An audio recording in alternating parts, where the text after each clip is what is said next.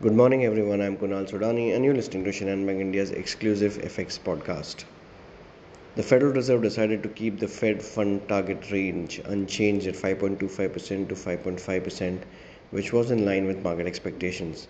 The statement issued by the Fed was similar to the one released in September, and the Fed Chair Powell's remarks did not contain any surprises.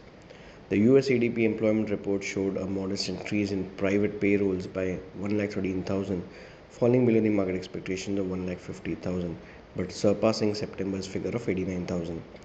The US JOLTS jobs opening data exceeded market consensus of 9.55 million. However, the ISM manufacturing PMI unexpectedly dropped to 46.7 in October, lower than the anticipated reading of 49. Markets pricing shows a nearly 15% chance that the Fed could begin cutting rates as early as next March, according to the CME Fed Watch tool, compared with a roughly 10% chance a week ago. We have the Bank of England's policy due today, and we are expecting it to remain unchanged at 5.25% with a potentially divided votes. If we talk about the macro numbers, dollar index did cool off from near 107 levels to 106.35 levels currently.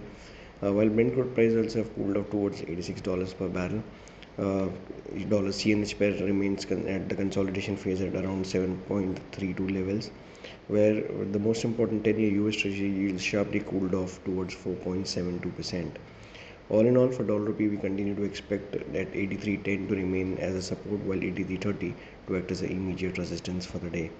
So that's all from my side, friends. Wishing you all a very happy and energetic day. Thank you.